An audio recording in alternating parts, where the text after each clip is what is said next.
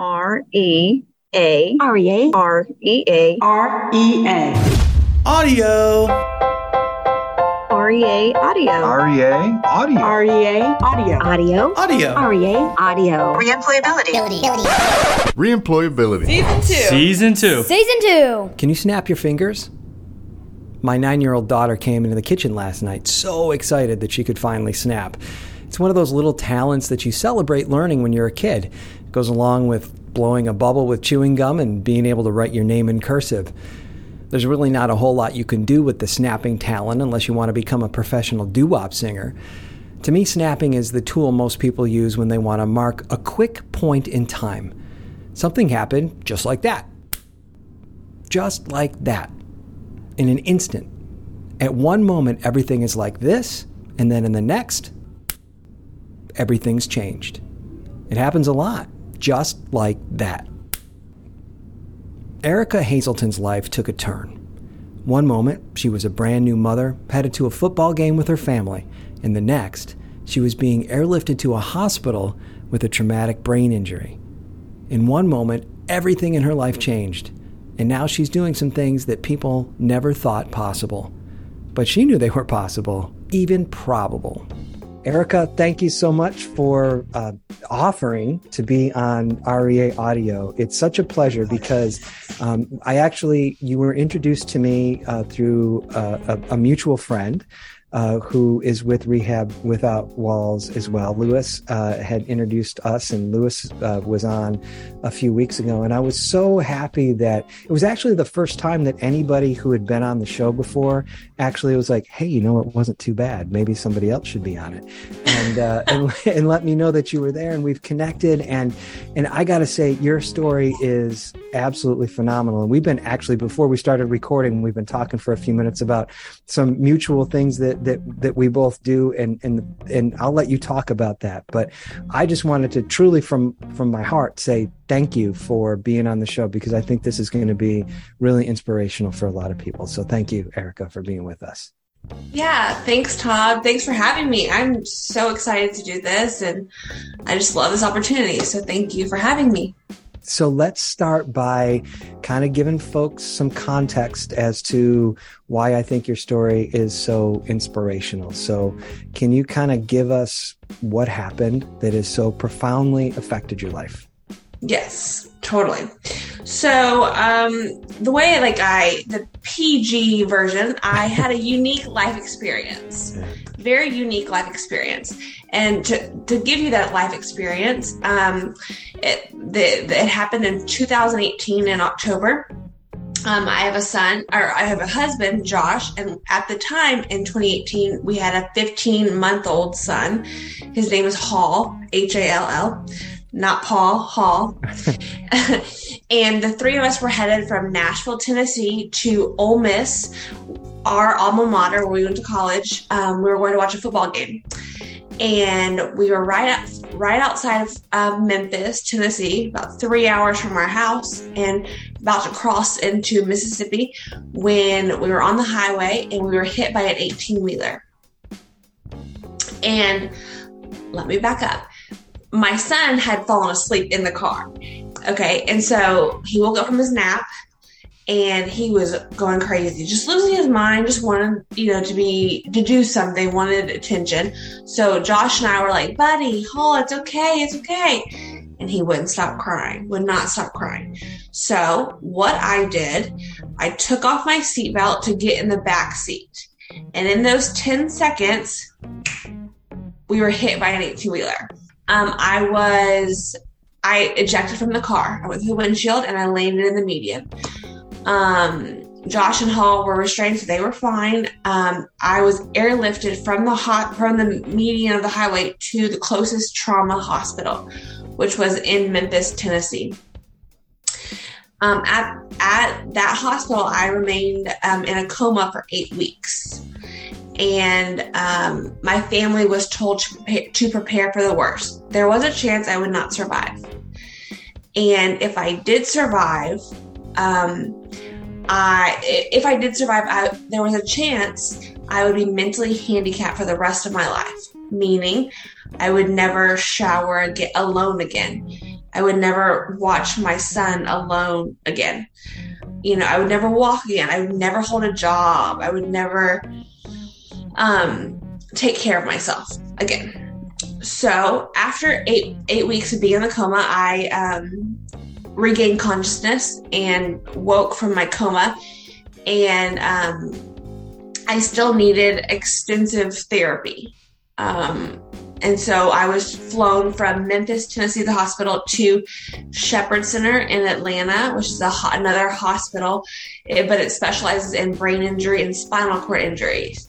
And so you have to be, I'm gonna use air quotes, like accepted into that hospital. It's not just like a hospital that anyone can go to. So I remained inpatient at that hospital for 24 weeks, where at the Shepherd Center in Atlanta, I had to learn how to walk again, how to swallow food and water again, how to stand up.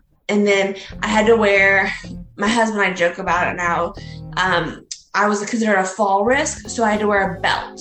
And so when I was walking, people had to hold my belt. And so whenever it was Josh, I would hit, I do not need that. Like, get off me. And so he was like, "Oh, Erica, you do need that." Yeah. So, oh man, it's like yes. So there's so many things I want to ask, because first of all, I'm glad that your son and your husband were okay. You think about something like that, it could have been so. And I think about, so I have 3 kids, and every single one of those kids, my wife has done the exact same thing, right? Mm-hmm. 2 of my kids used to like get car sick, like instantly. And my wife was able to get her seatbelt off and turn around with a plastic bag to catch it. Like she was like Flash Gordon. Superwoman. Super fast, right? Yeah. But and we never, sure, you think about it, but it could happen to anybody, right? Mm-hmm. So you were doing what you thought was the right thing at the time, and your life was instantly changed. Mm-hmm. It's not one of those things where anybody can get up any morning and at any time have their life be instantly changed. What do you remember about those things? You said you were in a coma. We talked about this a little bit, but I think it's really interesting. What was that like, and what do you remember? Like, what's the first memory you have as you woke up? If no one had told me I was at the Memphis Trauma ICU, I was never there, because that is still gone from my memory. If I hadn't seen pictures and gone back to visit those nurses at the Memphis ICU, I was never there. Mm-hmm. And so then I was flown. So I don't remember that, but then I was flown from Memphis ICU to the Shepherd Center in Atlanta. And I remember bits and pieces of being there. Mm-hmm. I don't know if you can see, I have a scar right here because I had to have a tracheotomy because I couldn't breathe.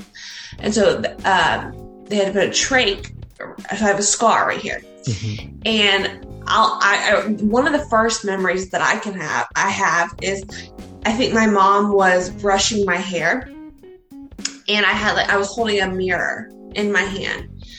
And I was like, "Mom, why are we here?" Because I didn't know. I was like, "What are you doing? What's going on?" I was just confused. Mm-hmm. And she goes, "Well, sweetie, you hit your head." Okay, Todd, I hit my head. Okay, head. So I see this, I'm holding a mirror. I see this scar, and I go, "Is that where I hit my head?" Mm-hmm. Mm-hmm. And my mom goes, "Oh, sweetie, that's your throat." So, I mean, I can laugh about it now, but like, that's one of the first memories that I have. Is that where I hit my head? Mm-hmm. And she was like, "No." Yeah. So you had mentioned that it was said that you may not walk again, you may not speak again, certainly not hold a job again, not be able to take care of yourself again. Did people tell you that, or did people tell your husband and mom and family members that? Were you ever told that? No, I was never told that. My family was told that, because I think it initially was said to my family at the Memphis hospital when I was in a coma, so they couldn't have told me. But then when I was transferred to the Shepherd Center, I was mentally not in a place where they could, where I could retain that, Right. So that's a good thing. I guess what I'm getting at is, as you tell more of your story and how you've rehabilitated and done all those things and much, much more. I think a lot of the theme that we hear on REA Audio, since we've been talking to people with injuries and how they've recovered, and organizations that work with people who are doing those types of recoveries, is the mental state of somebody to be able to do those types of things, right? Certainly if a doctor comes in and says, Erica, you're never going to walk again, which I've heard people have been told that before, right? Which I know you want to be realistic, but by the same token, I don't know why you would.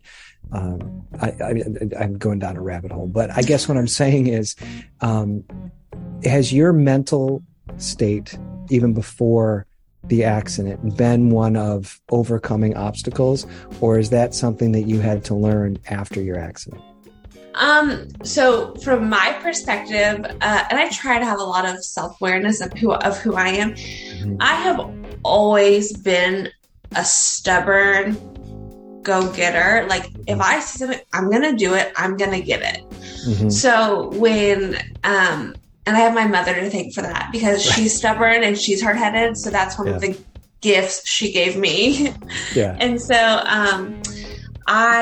when Josh, my husband, when he told me that, like, there's a chance that like, the doctors told me that, like, you there's a chance you would never leave your bed again, or you would never shower alone again, I was like, watch this. I'm gonna go run a half marathon, and then let's talk. Then let's talk. So. Well, I knew you were like that, because I forgot to send you an invitation to record this, and you were like, dude, you forgot to send me the invitation. So I knew you were like, no, it's awesome. I think that was great. So obviously in Atlanta, you said 24 weeks. That's a long time to rehab and get back on your feet. For lack of a better term. Tell us a little bit about that process. Like, where did that start, and what was the most difficult part of that whole rehabilitation? Like, you said you couldn't talk.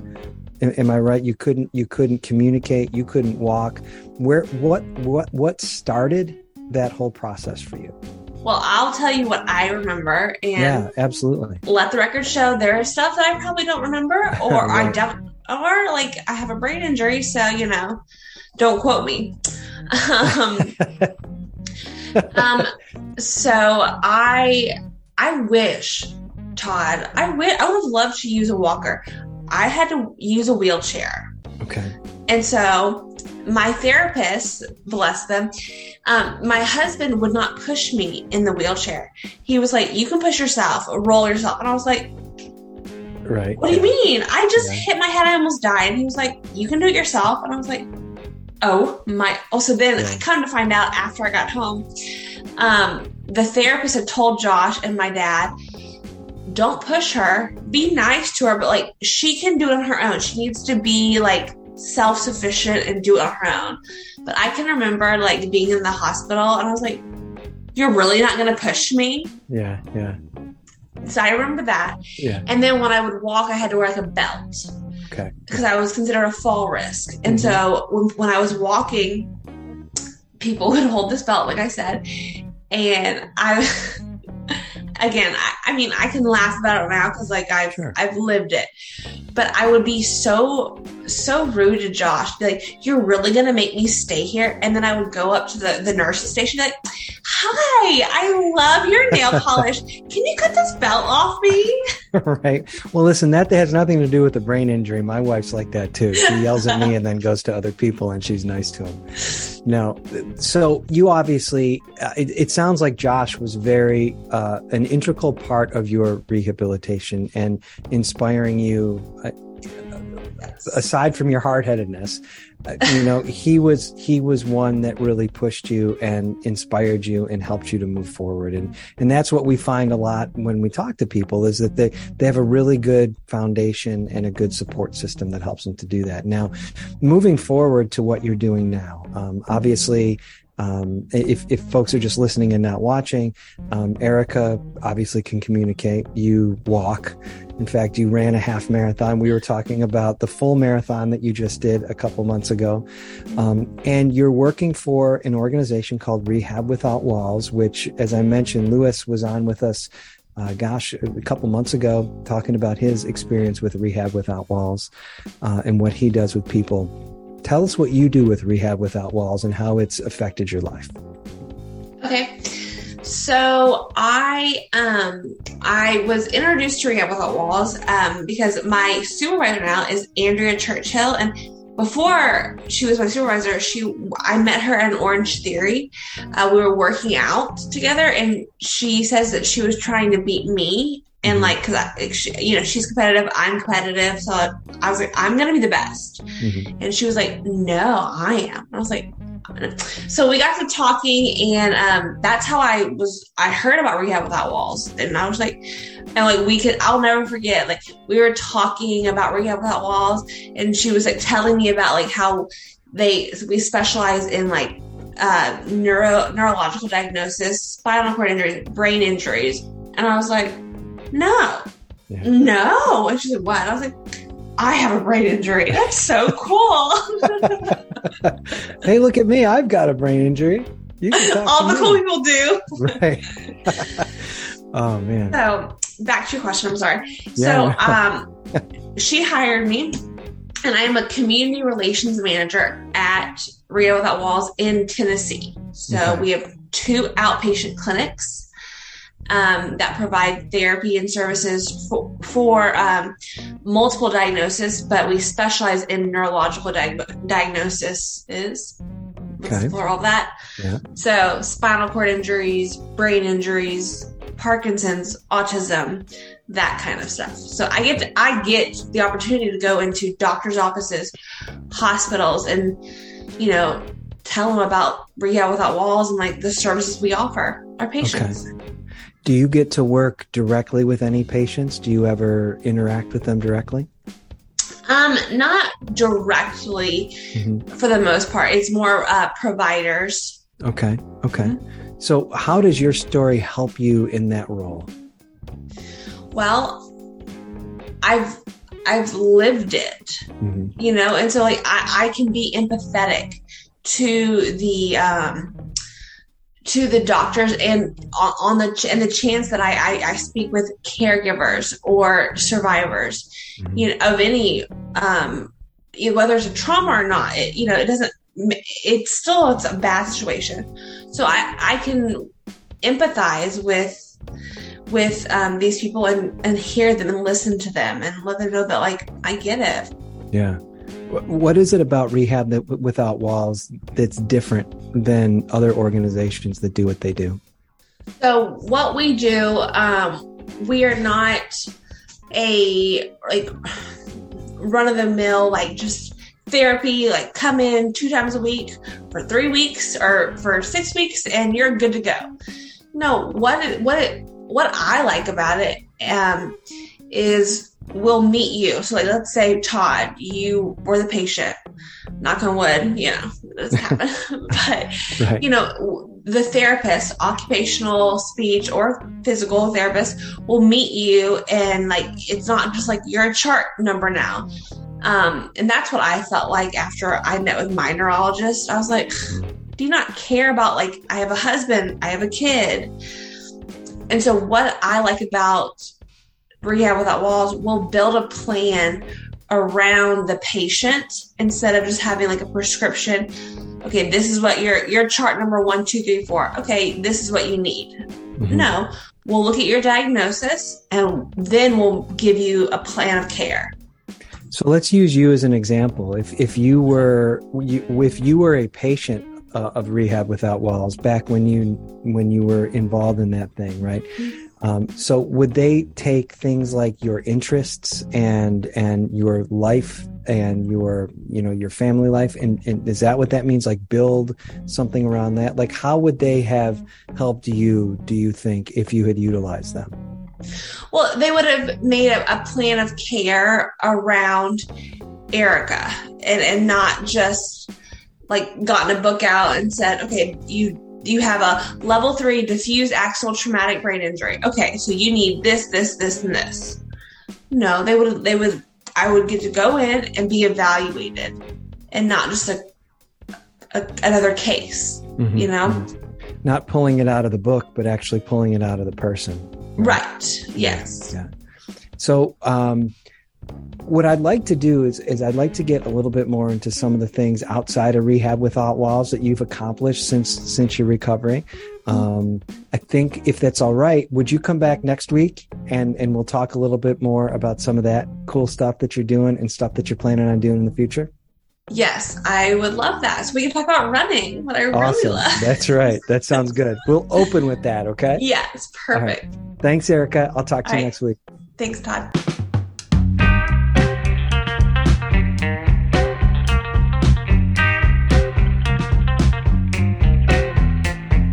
Thanks for listening to REA Audio. If you have any comments or suggestions for an upcoming episode, please let us know. Find us on Twitter at REA Audio Podcast. That's the best place for feedback and show suggestions. Also, please follow REA Audio on Apple Podcasts or Spotify or Stitcher or wherever you get your podcasts. You can also check out more content at listentorea.com. If you have a story to tell or you know someone who does, please don't be shy. Email Todd at reemployability.com or tell us on Twitter at REA Audio Podcast. I'd love to chat with you. Have a great rest of your week.